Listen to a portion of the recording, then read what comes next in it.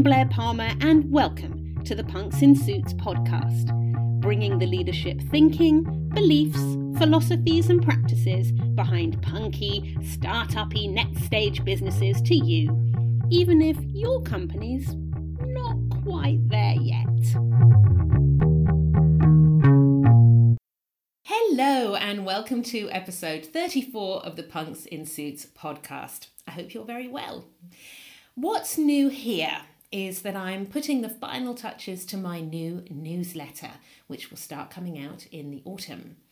You can sign up now, actually. Just go to www.thatpeoplething.com and scroll down to the bottom of any page where you can enter your email address. The newsletter, which I'm so excited about, I haven't done a newsletter in years and years, and it's going to be great to start doing one again.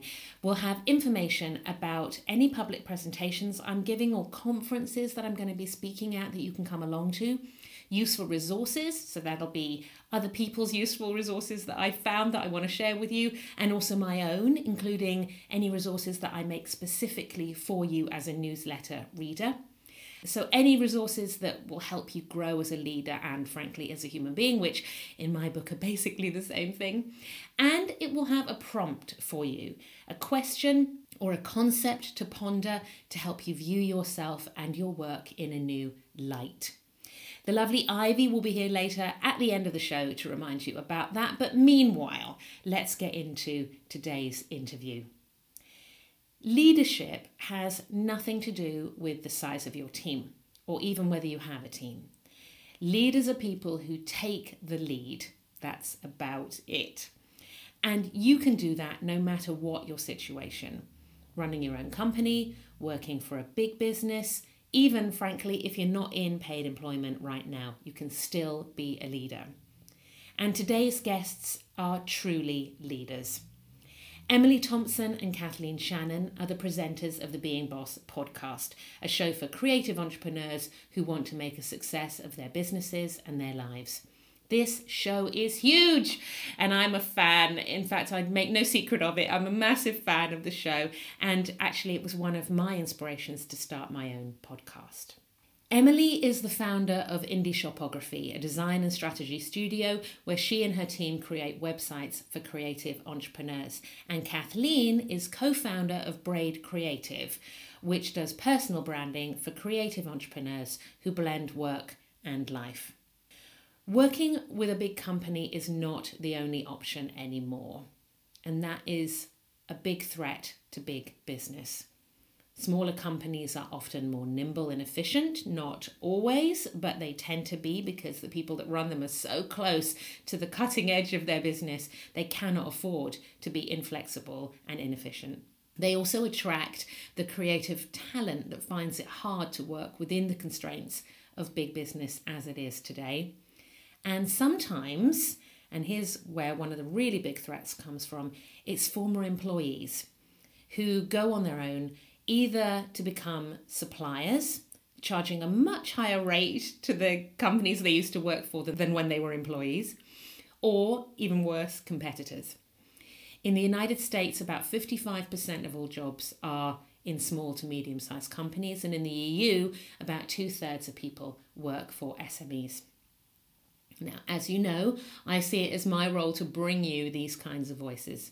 People who have basically never wanted to work in large companies, but who are making a really big impact, a global impact, despite not having all the infrastructure. In fact, possibly because of not having all the infrastructure that big business has. There are lots of ideas in this interview for entrepreneurs, but also lots of thoughts and ideas relevant to you as a leader or aspiring leader in a bigger business or in whatever walk of life that you're in. You can adopt some of this mindset and some of the practices, and you will be the better for it, even if you remain within a big company. And your own company will benefit too, even if they don't realize what you're secretly doing that's making you so amazing. So without further delay, let's go to the interview. Emily and Kathleen, welcome. Thank you for having us. We're excited to be here. It's so exciting. I'm so excited to talk to you. I'm like a major fan. You have kept me company on long drives, on airplanes, even if I might say in hotel rooms. You've been great company. And hearing it. We love keeping you guys company. oh yeah. No, I always love when people are like, you help me go to sleep at night, or I hang out with you while I'm washing dishes, and sometimes weird things, and it can get a little odd. But overall, we love that we get to sort of follow people around in their lives while sitting over here while you guys do your dishes. Exactly. Well, when you listen back to this, maybe you'll be doing your dishes and we've got each other back. So that's good. Probably so. There's a lot I want to ask you about, so much actually, but I just wanted to kick off by explaining why I wanted you on the show. With some stats, actually, some cool stats. So 48% of Americans want to be entrepreneurs. 48%. I find that extraordinary. 63% of 20-somethings want to start their own business. And the over 55s are the fastest growing demographic of entrepreneurs at this moment in time. So I just think this whole kind of running your own business thing is massive right now. And your Being Boss audience are these people, creative entrepreneurs who've either left a bigger company or they never wanted to be in one in the first place. Or they do kind of have a proper job, but they also have their side hustle going on. What's going on? Like, why this draw to going it alone? I have a couple of thoughts about this. And I think that with the age of the internet, and the internet's been around for a while, but Emily and I were just talking about this the other day, how in the grand scheme of things, it's still kind of brand new. And we jumped into building online businesses really at the beginning. Like, we were imagining ourselves being little old ladies one day telling our grandchildren how we were pioneers of the online business world. And so I think putting that into perspective is really important whenever it comes to this growth in entrepreneurship. And I think that the internet, for as much as people slam it, for as much as people talk about how we're losing face-to-face connection and, fake news and all the things that the internet, haters, trolls, all the things that the internet is bad for, what it is really great for is connecting us to each other, making knowledge accessible at our fingertips. And it's really almost democratized our ability to be entrepreneurs. You don't have to have gone to business school to figure it out. It's just kind of the wild, wild west when it comes to making up what you want your work and life to look like. And so that's really the message that Emily and I are sharing on our podcast and in our own work and lives. I agree with that. I think the internet has definitely given us an avenue to go at entrepreneurship in a way that has not been available to just people before. We have the ability to sell ourselves and to sell our wares or whatever it may be to people all over the world via the internet. So we are able to tap into larger markets and different geographic regions and all of those things because of this tool that we have. But I think another side of that also, at least this is what I'm hoping it is a desire for people to take back responsibility for themselves, where you are not only responsible for what it is that you're creating and selling, but you're also responsible for your own hours that you work, or the benefits that you have, or how it is that you work and who it is that you work for. I think that over the past couple of decades, the workforce has definitely went much more corporate. People just get corporate jobs. But I feel it's going back to what was happening before there were corporations, with this idea that you are responsible for yourself and you're not going to give away all of your power to big corporations who don't know who you are. And I don't think that all corporations are like that now, but I think there has been enough of that it's driving a move toward entrepreneurship that is, on some level, probably a product of that. Yeah. And Emily, hearing you say that got me thinking about even just generational trends. And I know that millennials also get a really bad rap, but I think that part of, I'm at the very oldest age of millennial, born in 82. So I kind of ride that line a little bit, but I think that millennials get a bad rap for kind of being the me generation. And I'm a special snowflake. But what I think that has lent itself to is defining what success looks like for you.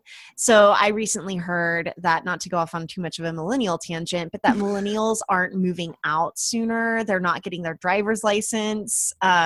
They're not getting their driver's licenses the day they turn 16, like probably Emily and I myself were.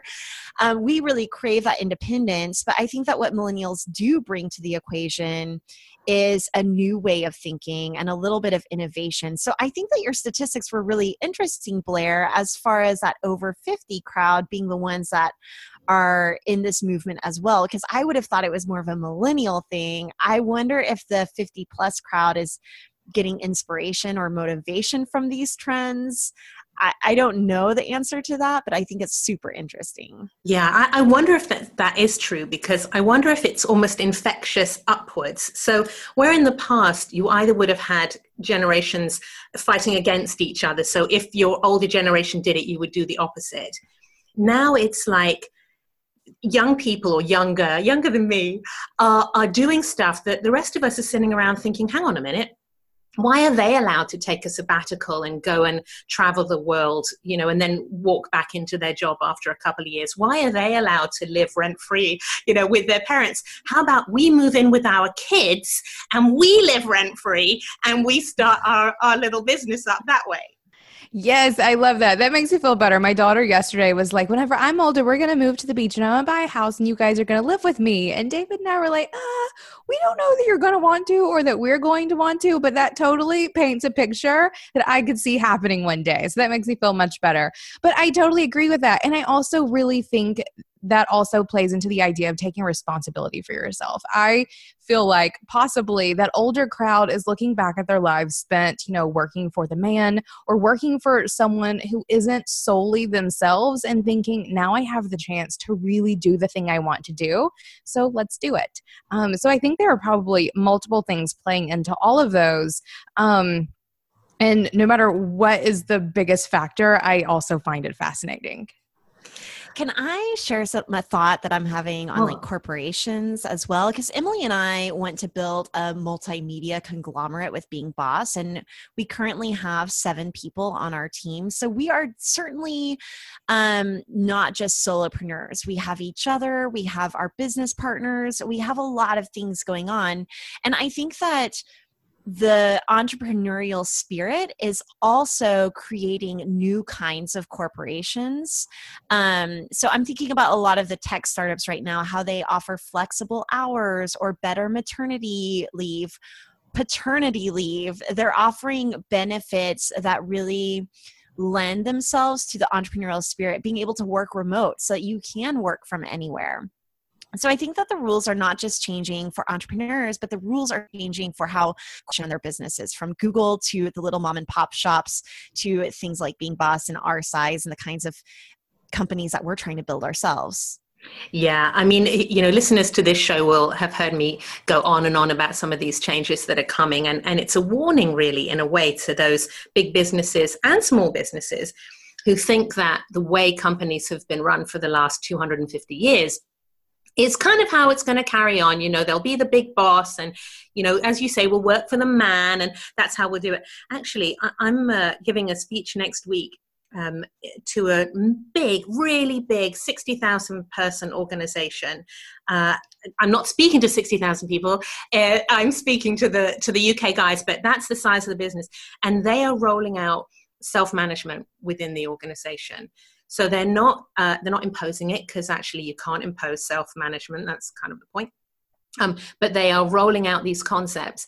And this is a big company. And I think they realize if they don't do it, they're going to lose so many people who go off to SpaceX or to start their own little businesses or to join some funky little business like yours and grow that. And I think they realize they're leeching this talent if they're not careful.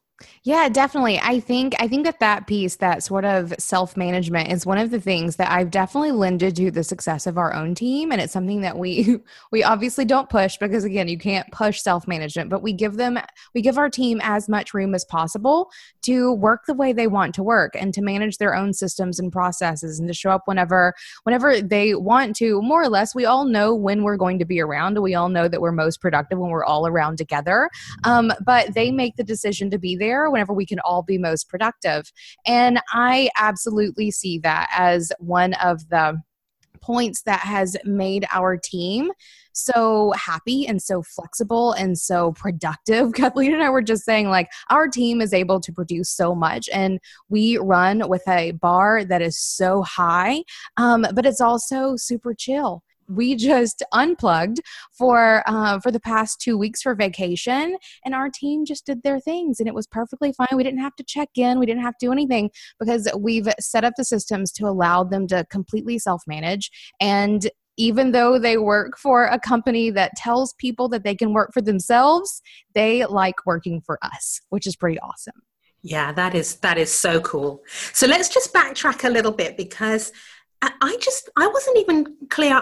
I get the impression that you two have never worked for a big company, that you've always done your own thing. Is that right? We have both had, I guess the last job I had was in college. So I worked for a big box store, or I guess like a small box store, a chain of retail stores, in a couple of different locations. I opened a couple of like fashion retailers. I did some management of some, retail stores.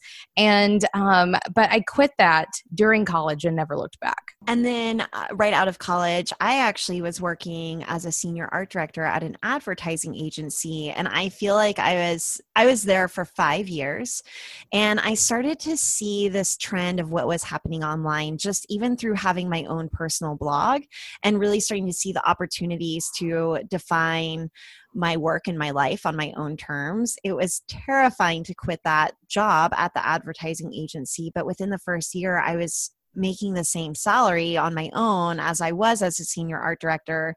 And I've never looked back since. I'm basically unhireable now. Same. No one wants to hire me. No, everyone probably wants to hire you. They just can't afford it. That too. That definitely too. No, I mean, could you even imagine? I've been doing this now for 17 years. I am definitely unhireable. I would be a pain in the ass to any company. And the thing is, they want that from me in little bits. That's why they would but they don't want that every day, all day. Definitely. I totally agree with that. And I feel that as well. I feel like I have this dream kind of going into retail stores and just telling them how it's done, and like consulting, helping them set it up, helping them get their systems and management in place, for sure. But I could never be someone's manager. Like, they would fire me because I would be a total pain in their ass. So tell me a bit about your audience, because you know your audience really well. I mean, your community is so vibrant. It really feels, you call it the clubhouse, and it really has that kind of clubhouse feel. And then you meet people face to face, which, shocker in this day and age, but they actually come and meet you in person.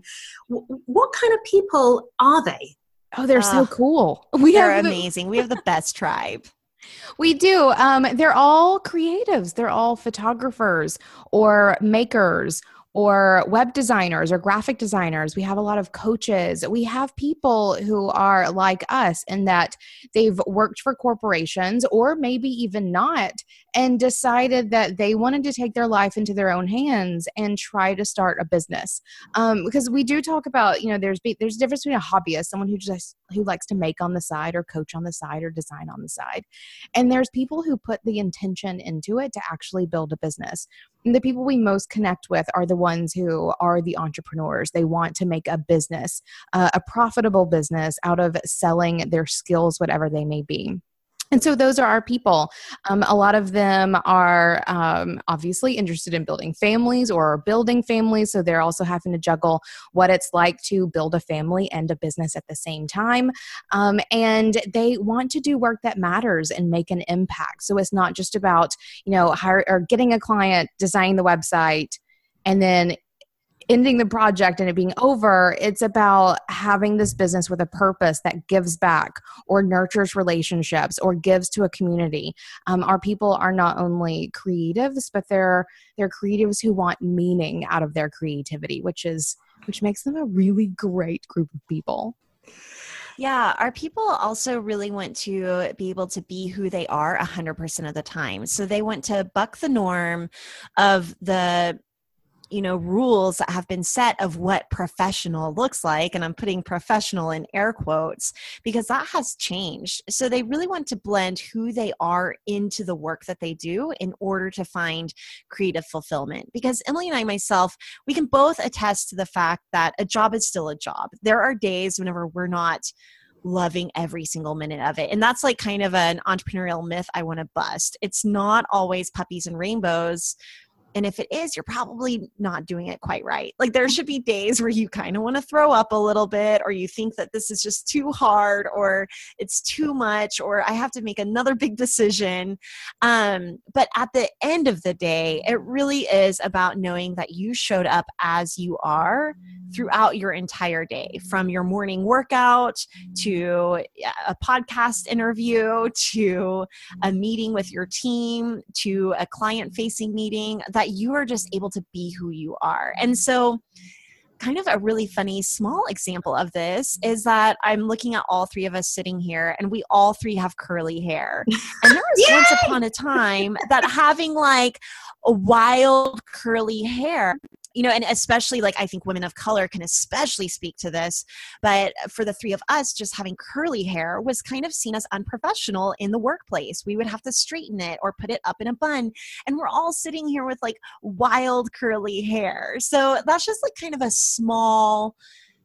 very small, anecdote as to what this might look like to blend who you are into the work that you do and to be yourself 100% of the time, from your outward style to your inner values. That's something that Emily and I are always preaching to our audience, is really looking at your values. And some of our Clubhouse members will ask us, okay, are these values for my business or for myself? And we're like, go ahead and circle them for yourself and for your business. But is there a difference? If you need to approach it that way, sure. But at the end of the day, we want your values to be the same in your family and in your work and in your life, and how you approach all the things that you do. So that's the biggest thing, is that we want to help people blend who they are into the work that they do. And we want to help them make a profit doing what they love. There is, this idea that if you're doing what you love, you can't make good money. And we've even seen that from surveying our audience. A lot of them really only want to make between $30,000 and $60,000 a year. That was shocking to me and Emily. We were thinking that everyone wanted to be this six-figure entrepreneur, and that's kind of a number that's going around the internet. And they're like, no, I just want to be able to pay my bills. So we want to empower them to be able to pay their bills, and we want them to know that there's no shame in making that 6 or 7 or 8 figures. Right, because we definitely want them to pay their bills, but we also want them to retire. And that's something I feel like we're preaching just as much as being who you are, as be who you are, get paid, but also think about retirement. Well, it's really interesting as you say that, because I think a lot of people, so as people move up in a bigger business, they are expected to exchange, by and large, they're expected to exchange their quality of life, their amount of time at home, their sense of peace for money, and power. So you move up and you say, okay, the sacrifice I'm making is I won't have much of a life, but I'll have more influence and I will have more money.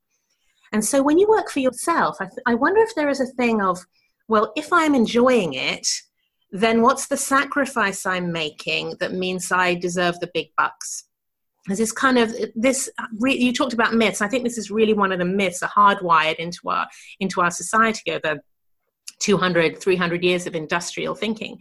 And actually, it really messes with your brain when you think, I'm allowed to earn money and enjoy earning it. That's it. That really, busting that myth is huge, right? Totally, 100%. Yeah. And I also think another thing that plays into this is I think for many generations and maybe forever, the idea has always been work hard and get paid. And so you are busting your ass at whatever it may be to get paid. And one of the things that Kathleen and I are always preaching is, don't work harder, work smarter, because there are ways that you can systemize things and delegate things, or just be super discerning with what it is that you decide to do with your time that allows you to work smarter, get just as much done, or make just as much impact with what you're doing, or with actually doing less.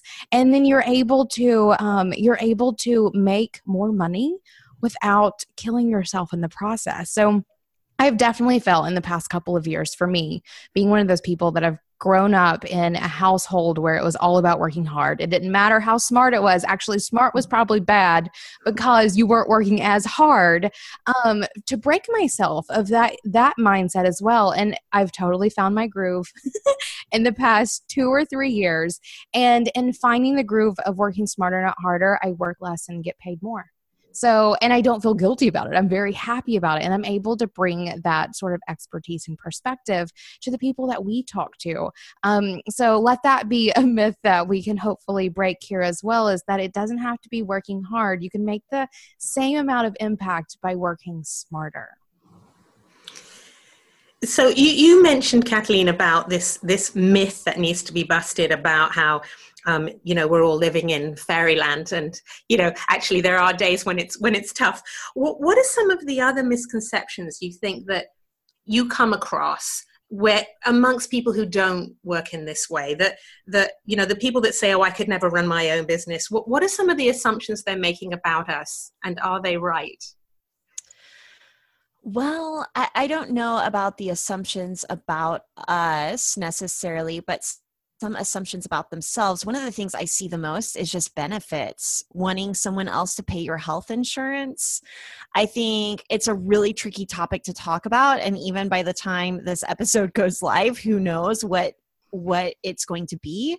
But there are a lot of creative entrepreneurs out there paying for their own health insurance, and sometimes they're paying just as much as they are working for somebody else. So I feel like this fits situation is kind of a trap that some corporations, or not even corporations, just this mindset of benefits is really super limiting to people striking out on their own.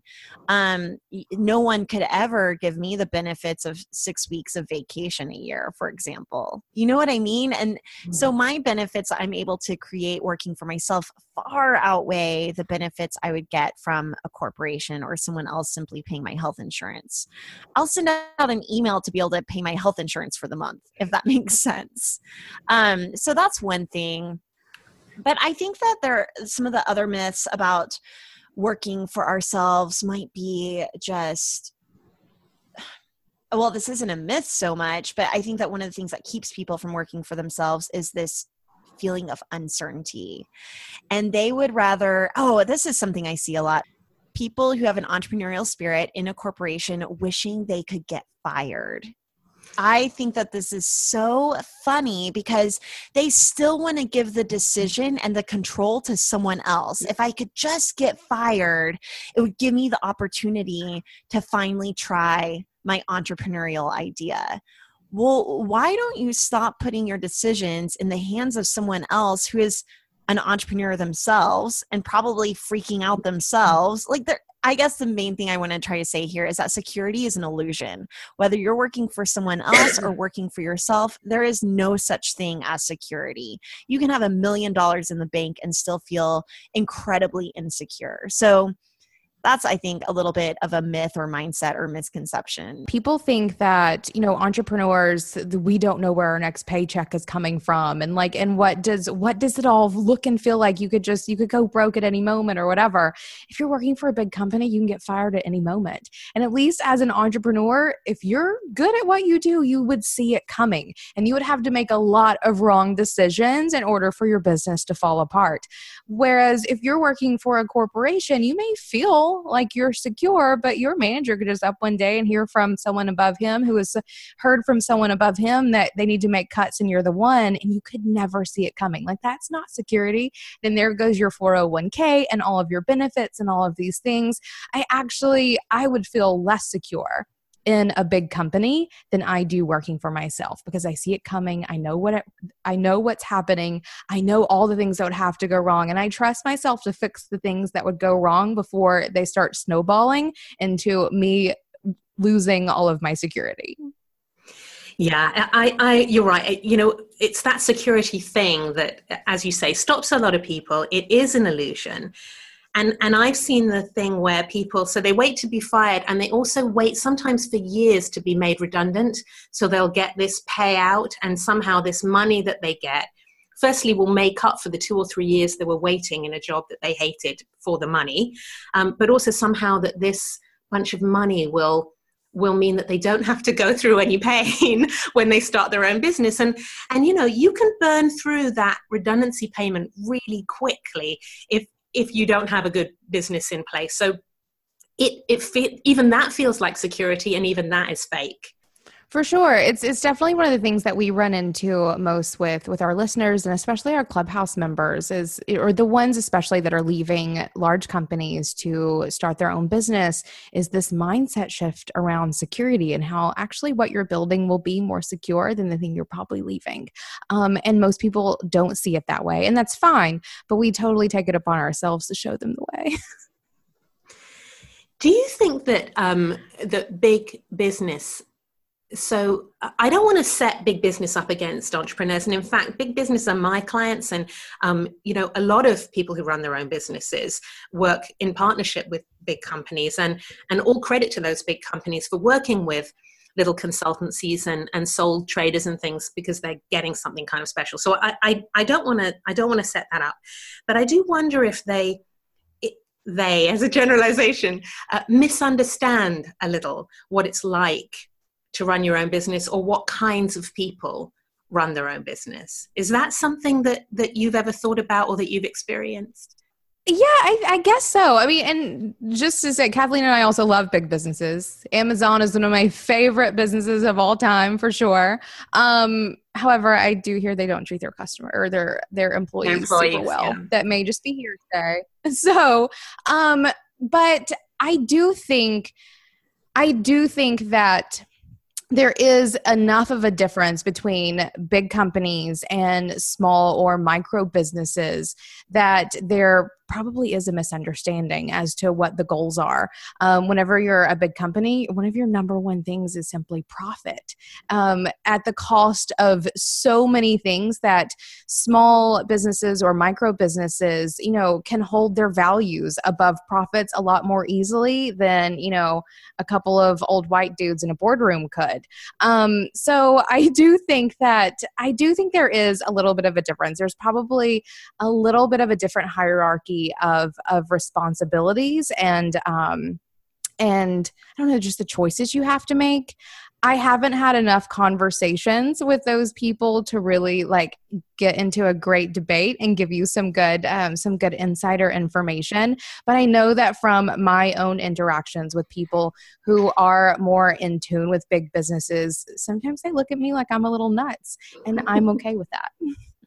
I think that the thing I see a lot are people feeling like they're not credentialed enough or experienced enough, or they don't have a business degree. Like, that's always the thing. Well, I can't be an entrepreneur because I don't have a business degree. And we don't have business degrees, but like I was saying at the beginning of our conversation, with the internet, there is so much knowledge at your fingertips. But all of that said, I will say that entrepreneurship isn't for everybody. And I don't think that necessarily everybody should be an entrepreneur. Sometimes we can create things that are so much bigger than ourselves whenever we are working on a team. So for example, my husband is working to become a self-driving car engineer. He couldn't do that by himself. He's going to be, much better serving the world and serving his own skill set to be working for someone like Ford or Mercedes or BMW. I'm hoping for Mercedes. I want that car. But, that's just an example of the fact that not everyone is not necessarily cut out to be an entrepreneur, but maybe that's just not in their goals. Maybe they can get more done by being on a team and working for somebody else. But my hope is kind of what you were saying, as far as, let's not be anti-big business necessarily, is that big businesses will take cues from people-driven and purpose-driven entrepreneurs who do put values first. And I think that that could get us out of so many systemic and political problems if corporations would have more of a conscience. I also think that one of the things that I love most about small business as related to big business is our ability to be nimble and fast with making decisions and implementing. Whenever shit hits the fan, or whenever we decide to make changes, or if we, whatever we decide, it's so much easier for us to turn around and do the thing. Whereas big companies don't have that super nimble quality. And I think that's something that even as we grow, Kathleen and I keep in mind consistently, like, we can grow, but we will only grow to the point where we're able to stay nimble. Anything larger than that, at least for us, at least at this moment, isn't worth the trouble. So that is one of the things that I do love. And one of the big differences that I do see is that small businesses are able to stay so much more nimble than big companies. So, okay, I wanted to kind of change the direction a little bit, because on the podcast, on the Being Boss podcast, you interview such amazing people. And one of the themes, so some of it is proper business, strategic, how to run your business, how to get better at branding yourself, your company, all of that. But a lot of it is more of the personal development side of things. And some of the stuff that you do is really quite out there. I certainly would be out there for the big companies we're talking about. So firstly, I'm just curious about how important your own self-development has been to you as you've been growing your businesses. Yeah. So earlier we were talking about the insecurity of being an entrepreneur, but how security is an illusion across the board. And so for me, becoming an entrepreneur forced me to cultivate faith that I had not had before. And speaking even on a spiritual level, I had identified as an atheist for many, many years. And it's not like I became an entrepreneur and then was born again by any means. It was more of like, okay, I've got to surrender a certain amount of control. Like, I can only hustle so much. And this is something I think about daily, and I don't quite have the answers, but something I've been thinking about a lot lately is, where does the hustle end and the faith begin? And where does free will meet with this idea that there is a universal plan, or that the universe is rooting for me or has my back, right? And so I had to cultivate different rituals and practices around expressing and cultivating the faith that I needed as an entrepreneur, but even as a mom. Like we were saying earlier, work and life is so blended. I have a 3-year-old, and that unlocked my heart in whole new ways, but also unlocked a lot of fear and insecurity on a whole new level as well. And so for me, using tools like journaling or even dream interpretation is a really great way for me to tap into my own intuition. And if you listen to any entrepreneur, even the big guys, I'm obsessed with the podcast, How I Built This right now. If you listen to, 9 out of 10 of them talk about gut feelings and luck of the draw. And so I'm just trying to cultivate more luck and intuition so that whenever those gut feelings do come up, I'm able to listen to them and I'm able to have faith in them. I completely agree with that. And whenever Kathleen and I started Being Boss, and especially whenever we went through a rebrand about a year after we started, we were very intentional about, at least when we started, about it being just very business focused. We're going to be very straightforward, very, like tactics and actionable to-dos, and just the women who know how to talk business sort of thing. And whenever we did our rebrand, though, we had several conversations had lots of conversations with some of our listeners. We had done our first vacation to New Orleans, our Being Boss vacation to New Orleans. And Kathleen and I had kind of chose that location because it has a spirit that draws us both to that place very much. We're like, let's go hang out together. Let's invite some listeners. 75 people later, we were there with a whole bunch of our listeners, and it was a blast. And Kathleen and I are like sneaking off to get tarot readings or whatever. And then everyone wants to go get tarot readings. We had no idea. We had no idea that all of our people were just as woo as we were. And so whenever we did our rebrand, we were like, how much of this do we actually want to bring into it? Because, behind the scenes, Kathleen and I are always talking about our dreams and what card we pulled and, hey, what crystal's in your bra right now? Like all these fun, ridiculous things that are very personal to us. But we were really intentional that whenever it comes to the content we provide, we do want to keep it pretty straight-laced. However, it would be doing ourselves a disservice to tell people to be 100% who they are if we weren't infusing a little more of who we actually are into the work that we're doing. So we do allow ourselves to pepper some of that into our content and into how we talk to people, especially in the clubhouse. We do some intention settings. We talk about the moon a little bit, and not enough to ever make anyone uncomfortable who's not in it with us, but enough to show people that there are things outside of maybe your realm of understanding that you can explore. Because if there's one thing that we recognize in successful entrepreneurs, it's being open-minded, and it's understanding that you don't know everything, and there are potentially people around you who know some tips and tricks that you do not. And if that's around setting intentions with the moon, then so be it. But we do try to keep enough of a lid on some of that so that we're not totally repelling everyone. But again, we don't want to do ourselves that disservice, and our people eat it up in ways that we never expected. Yeah, and we also don't want to be apologetic about our fringe brand of spirituality. But we also want to be open to everybody. So just like if we were Buddhist podcasters, we wouldn't want to just appeal to other Buddhists, or if we were Christian podcasters, just appealing to other Christians. So anytime we do mention some of our tools for cultivating faith or intuition, we mention that these are tools. We're not necessarily using tarot decks to tell our future. We're not necessarily looking at our astrological charts to, say it was written in the sky that this was going to happen, though sometimes we do. But we use it as tools for inquiry and tools to pique curiosity and tools to prompt us to see things that we might not be seeing.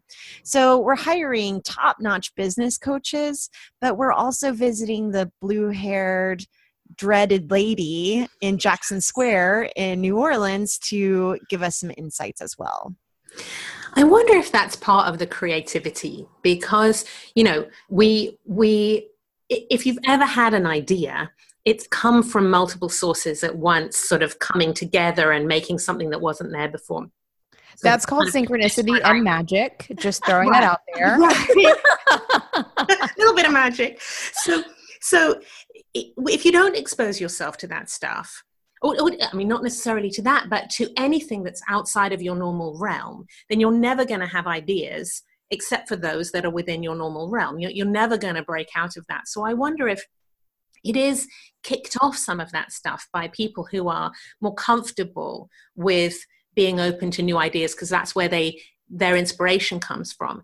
And then it becomes more mainstream later. I can't tell you how many CEOs I've met in the last 2 or 3 years who have a meditation practice, and that would not have been the case 5 years ago even, let alone 10 years ago. So it does seem to filter through, but it has to start somewhere. And I wonder if it kind of does start in the creative entrepreneurial world. I think that there's a history of spirituality that has been very dogmatic and has a lot of rules around it. And I think just like in the entrepreneurial world, in the spiritual world that we're hanging in, people are defining their own faith. They're bucking all the rules and all the norms and making a blend of the kind of faith that they want to have, whatever that looks like to them. And, for so long, people have been saying, no, you can't do that. And I think that we're of a generation that is saying, you can't tell me what to do. So that applies to work, that applies to life, that applies to spirituality. And so I think that there's some of that in there. I do definitely see creatives as being the people who are most easily expressive with those sorts of things, because, and even not even generational thing, I just think like a creative person thing where we are like, we're going to break the rules. We're going to do what we want. We don't care what you say or do about it. And I do think that a lot of those things, come from that. I think, I feel like yoga at the moment was the thing that kind of began this sort of mindfulness and meditation, and even who wrote the book about manifesting that? I can't remember. The Law of Attraction, that Abraham Hicks. Yes, that exactly. And so then this idea of thinking what you want and getting it came around. And if you want to talk about some magic, like there you go, right there. So I think these things have slowly started becoming mainstream with those very basic principles, getting it started, and it's starting to flower out into more diverse things like crystals or tarot or whatever else you guys can think of to get into. And I do think that the creatives are the one who are doing it and are the least apologetic about it. And then everyone else, hopefully, will take a cue and be a little less afraid of their own tarot cards too. Or even just a little less cynical. Like, you don't have to believe in magic. I mean, you could be a total atheist and still enjoy pulling a tarot card just to get a few insights into something that you haven't thought about before. And I want to, just mention in this conversation that Emily has a background in science, and myself as well. Like, we both love and appreciate science and methodical thinking and logical thinking, but we really love blending that with a little bit of magic. I should tell you, well, I probably shouldn't tell you, but the episode you did on the tarot, the first one with Biddy, I put off listening to it for weeks. It was on my phone, but I wasn't listening to it because I was like, I'm not going to be interested in that. That's just one of those I'm going to skip over, but I didn't take it off. And then a few weeks later, I listened to it and I thought it was so cool. And then a couple of weeks later, my two business besties and I had one of our regular get-togethers. And I said, shall we do this? Shall we kick it off by pulling our cards? And I downloaded the app and we did it. And it was really amazing. It opened up a conversation about stuff that we would not have gone in that direction if it hadn't been for the cards. So whether you believe that the app is just randomly spewing out cards that could, nothing to do with spirituality, or whether you really feel like you're manifesting it, it kind of doesn't matter, because you've opened up this whole area for conversation that wasn't there before. Yeah, I like to think of pulling a tarot card as bringing a completely unbiased opinion or insight into a conversation, and one that won't maybe it will argue with you sometimes, but one that's not, it has no outside agenda. It's just like, all right, you want to do this project, pull a card, you get, I can't even, like, the moon, because one of my favorites, how can the moon and the idea of shadow or sort of secrets or whatever come into this project? And it just brings an outside perspective. Sometimes we can get so inside our little box that it can be hard to see anyone else's perspective. And you may not want to bring your husband or your mom or even your business bestie into that conversation because they're biased, or you may feel judged or whatever. And I feel like the cards are a really great tool for just getting outside insights. But I love that you said that about that episode, because we had several people say the exact same thing where it came up in their feed. They weren't going to listen to it, and they finally did. And then it ended up being one of their favorites.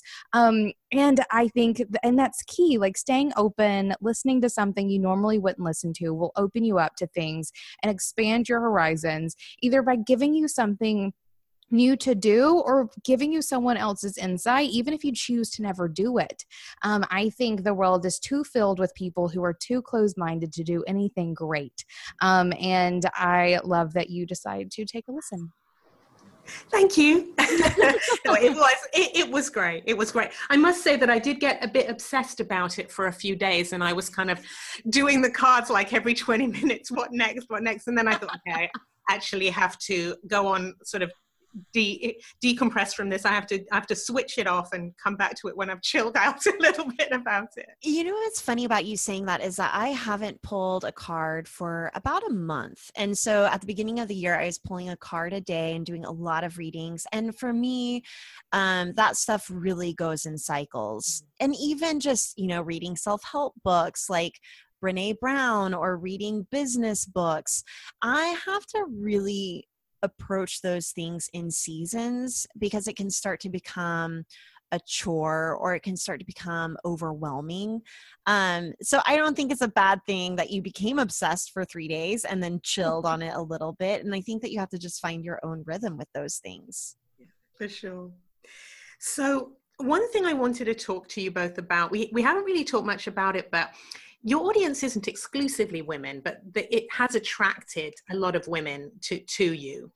And I'm really confused about why in bigger companies, it's such a struggle for women to get into really senior leadership positions. And they seem to, either they lack confidence or there's something in the system that makes it difficult for them to fulfill their potential, whatever it might be, institutionalized sexism, and not just women, but any kind of group that it doesn't fit the sort of stereotype. And yet in smaller businesses, women are out there, they're running their own thing, they're taking risks, they're being creative, they're getting out into the world, they're demonstrating huge confidence.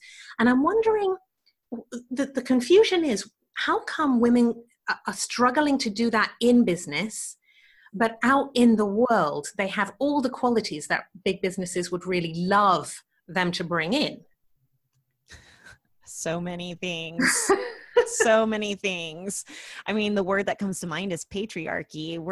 I think that there are a lot of men that are really intimidated. I feel like there's just some systemic inherited sexism that's probably going to take us decades, if not centuries longer to bust out of. I mean, this is just my own personal feelings on it. So if men aren't letting us play by their rules in a system that's been set up for them, well, then we're going to go out and play by our own rules. Watch us. Right. I agree. And because I am the one who always goes against Kathleen's patriarchy answer to everything, I will step aside from patriarchy and just say rules in general, because I agree with that part. I agree with all of it, always, Kathleen. But whenever you're looking just at rules, they are institutionally driven by this like male-powered system, and we don't want to or care to. And at some point, there's a breaking point, and women will walk away. Because I do agree, we have all the skills and abilities and whatnot, but why play by your rules when we can make our own and break them as we see fit without being judged for it? So I do agree that, well, okay, actually, I'm going to go a little bit deeper. I also think that women have been so much more driven by rules for so much longer that I'm hoping that we're just at a point where we're going to say screw all the rules and go do our own thing. Because, I think about, I was watching, it's like the previews for Pirates of the Caribbean, and they're making jokes about seeing the girls' ankles because women couldn't show their ankles, sort of thing. Like those sorts of really stupid rules that have ruled our worlds for so many generations. I think we're just at a place where we don't have to play by them anymore, so we won't. Yeah, I really get that. And I feel it's a shame in a way, because it should be possible for women. And of course, a lot of women do bring all of their talents into business, and they do really well, and they make a really big difference. But it does seem to be harder. And it just seems a shame that companies are missing out on all this boss stuff that we have, and that your audience and my mates and all of that we're doing every day. And yet somehow it's just really difficult to bring it into big companies. You know, coming back to our conversation about working harder, I think that kind of work hard mentality and that 40 hours a week of sitting at a desk, which, you know, comes from the Industrial Revolution, like that, they're just very masculine dominated philosophies. So not even talking about men and women, but masculine energy and feminine energy. And so obviously women are going to embody more feminine energy. And I think that the feminine power and skills like intuition, for example, just have not been valued for decades in big business. And hopefully that starts to turn around. But if not, we'll go build our own businesses and they'll be great. Yeah, I completely agree with that. I think another part of that is simply the stress factor. I mean, if anyone knows how to handle stress, look at a mom with a couple of kids on her hips and then send her into a boardroom where she's then, you know, required to handle the stress created by, you know, this masculine dominated field, whatever it may be, because it is big business. And she knows where she needs to put her energy, and it's going to be in her own creative endeavors where she can make the impact she wants without having to babysit a grown man or whoever it may be. So I think there are lots of little nuances like that, you know, in day to day may not be huge factors, but built up over generations have simply created an environment where women are gladly recognizing that they can make just as much of a career and life for themselves, being their own boss and doing their own thing, than, you know, sitting under anyone else to do what they want to do. One of the things, we're kind of coming towards the end of the interview, but there's a couple of things I really, really wanted to ask you about. And one was to do with brand. So I was listening to your archived Brené Brown, which I now realize you ran because you guys were on holiday. And so, so you stuck one in from the archive, which I'm so grateful for because I had not heard it. I knew you'd spoken to her, but I hadn't heard the interview until last week. And she was describing how when she had worked with you guys on her brand, she had just found it one of the most painful experiences of her whole life, which surprised me because I would have thought that she would be really, you know, I also found it one of the most, every time I do it, in fact, I find it one of the most painful experiences of my life. But I was surprised that she did because, you know, she's so elevated spiritually and personally and all of that. But anyway, what it made me wonder is that this process, because she then went on to say that she goes back to that work constantly, and they all do in her organization. And it made me wonder whether, as painful as it is, wouldn't it be great if everybody, whether you run a business or not, kind of had to go through that process, because it requires you to look deep inside yourself. And as you said, Emily, about values, it requires you to ask those questions and then to then live in alignment with that brand or with that self that you've identified. Is this something, you know, both of you work in the kind of brand field to one extent or another. Is it something that you think, painful as it is, it's a kind of life experience not to be missed? Yeah, you know, it's funny. A lot of people have referred to the braid method, and which is what Brené went through. A lot of people have referred to the braid method as brand therapy. And so that's a lot, it feels a lot like digging deep so that what's reflected on the outside is authentic. And I know that word gets used a lot, but it's the most appropriate one to use here, is what is authentic to what's inside. And it's something that Emily and I take our Being Boss Clubhouse members through as well. It's not the braid method necessarily, and it's not about necessarily an external facing brand, but it is about aligning your values with your business model. And, you know, I was saying earlier, if more corporations had a conscience, and even if more freelancers had purpose, they wouldn't be taking on projects where they feel like just a pixel pusher. They would be positioning themselves as experts and as authorities, and they would be doing what it is that they really want to be doing and what they're best at. So yeah, absolutely. It's a process. You know, a branding process is so much deeper than just your logo or even just your website. a branding process is really a good one is really going to help you understand who it is and what you want to be known for and how to properly express that on the outside. And it's also certainly a life-changing experience, as ridiculous as that can sound, because it's a place in your business where you are deciding to invest money and time to pour yourself into someone else and then have them give something back to you. And what we found very often is that this is a major milestone in your business. And so they have this like transformational moment, which is by no means a insignificant thing in these people's lives. And, for this reason, Kathleen got life coach training because she realized like these people are going through so much more than getting a logo. Like these people are going through these life changes, and is one of the reasons why I added significant amount of coaching to my website process whenever I was doing websites for creatives as well, because it wasn't about just creating a thing and handing it to them. It was walking them through it because their life was changing in this moment. And it is, so many people can go into it very flippantly, not recognizing what's ahead of them and what this change will signify. But as pros at it, Kathleen and I definitely see what's coming. And oftentimes we'll even see these big moments in their business paired with big moments in their lives. So they're getting married, or they're getting divorced, or they're pregnant with their first kid, or they're moving across the country, or whatever it may be. So very often these huge moments and milestones in their business will correspond with big moments or milestones in their lives, which just adds to the transformation. And again, like that may sound really ridiculous, but it's totally something that we've seen time and time again. It's not just about getting a new logo. It's about deciding who you're going to be and committing to going towards it. And that is a big deal. Yeah. And so in the case of Brene Brown, she was about to go on Oprah. Talk about a life-changing moment, right? And so you have to be set up. It's a question that Emily and I ask ourselves all the time.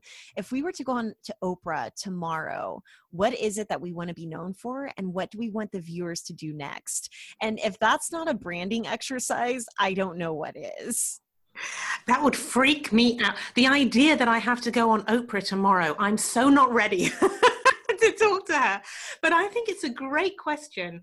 And like I say, I think it's a question that, it doesn't matter whether you're running your own business or not, that because it isn't about the business really, it is about who you are and what is your purpose and what do you want to stand for in this world. And therefore, in this case, what do you want your business to stand for? That to me feels like something that everyone could do and get huge value out of, for all the crying that occurs, during that process. Right. And that happens. Like we used to joke in the Indie Chefography studio that I knew I was doing my job well whenever someone cried, because people would come in and see either, logos or website or whatever, or like hear what it is that we'd taken their information, distilled it down into this thing that they can use. And then just tears would happen. And then they'd walk out and we'd all high five because I did my job right, or whatever it may be. Because it's huge, and there are feelings, and then there's momentum, and there's changing your life in one way or the other. Hopefully always for the better. Final question from me. What have you got coming up that is really, really exciting for you? We're writing a book.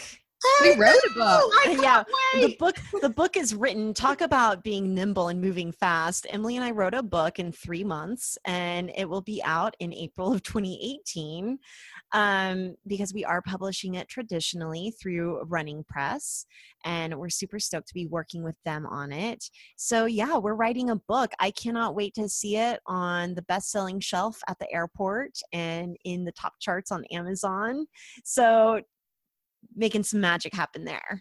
And our book is called Being Boss. It's a guide for creative entrepreneurs who want to live and work on their own terms. So it's really taking all of the conversations that we've had on the podcast and these, pillars, this foundation of what it means to be being boss, and putting it in a book. So we're talking about things like mindset, habits and routines, establishing boundaries. We're talking about the work aspect of things, and we're talking about the life aspect of things. So we're kind of covering all bases and taking all the conversations that we've had in our podcast and articulating it into a book form.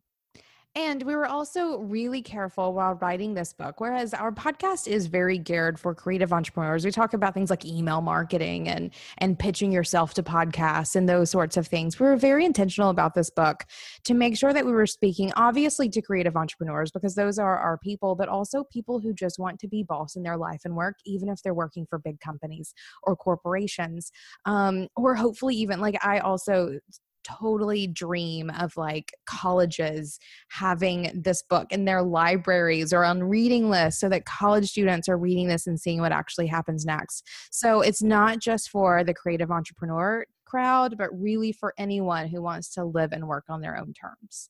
Yeah, even our editor who works at a publishing house, she was like, oh my gosh, I'm learning so much.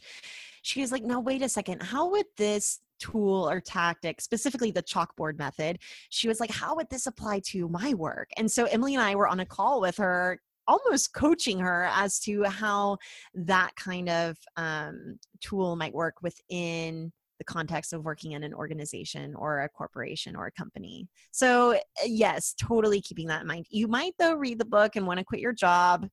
Don't blame us. Sorry, not sorry. Well, I really, really can't wait. I mean, my listeners will know that one of the reasons I started the podcast is because I was struggling so much to write my Punks in Suits book. And so I thought I just need to get some of the ideas out there, because if they wait until the book, they could be waiting till, 2020 or something. So I'm so impressed that you've done it so quickly. And we were too. I'm not going to play. We were blown away. Our team was like, what? How did you guys do this? And we're like, because of you, because you guys run the show, we were able to just sit and write. But also it was a really great experience writing it with Kathleen. Like the two of us were able to sit down and really knock it out. And everyone always told us like writing a book is the hardest thing you'll ever do. It'll be so painful, all of these things. We had a blast. We had an absolute blast writing this book, and it came out very quickly. The edits were sort of a glorious experience as well. We went into that not knowing what to expect. And I really hope all of the readers think it's great too, because we had an absolute blast writing this book. And because of that, it came out much quicker than even we expected. Well, like I say, I'm so excited for it to come out, and I'm going to be sending it to all my clients and to my friends, and I'm telling them all about the podcast all the time anyway. They're really bored of me going on about it. So perfect. Thank you, and thank you to them for putting up with it. Exactly. So thank you so much, ladies, for joining me on this. Certainly here it's very hot and sticky. I don't know about where you are. Where are you, Blair? I'm in the west of England, and it's been hot all week, like 30 degrees. I don't know if that seems like a lot to you, but here that is like unheard of. People are complaining. They want it to rain. No one can deal with it. So, nice. Well, I bet that probably contributes to how fab your hair is. At least when it's warm here, my hair just loves it. It's huge today. Absolutely huge, my hair. I love it. That's why I love the heat. Thank you so much for having us on the show. It's been a pleasure speaking with you. It has. So that's it. Listening back to that, I clearly loved talking to them. Did I gush too much? I think maybe I did. Anyway, I hope you got lots of ideas and inspiration from these two charismatic women, charismatic leaders. I loved busting some of those myths about what entrepreneurs are like and what it's really like to run your own business, and our conversation about making money while also still enjoying your job. It is allowed. Anyway, that's it for this week. I'm back next week, but with more information about Emily and Kathleen, and with information about our new newsletter. Here's the lovely Ivy Palmer. The Being Boss podcast is on iTunes and SoundCloud. You can find out more about the Being Boss Clubhouse at beingboss.club. There you can find out more about their show, reading articles, and join the clubhouse. Plus, learn to podcast. Mummy took that course. to sign up for our newsletter filled with free resources and a prompt question or idea to help you see yourself and your work in a new light. Go to www.thatpeoplething.com and scroll to the bottom of any page. Leadership is changing. By sharing this podcast, you can help transform the way companies run and help business become a force for good in the world. Let's encourage more leaders to reveal the punk underneath their suit. Jazz hands, hug!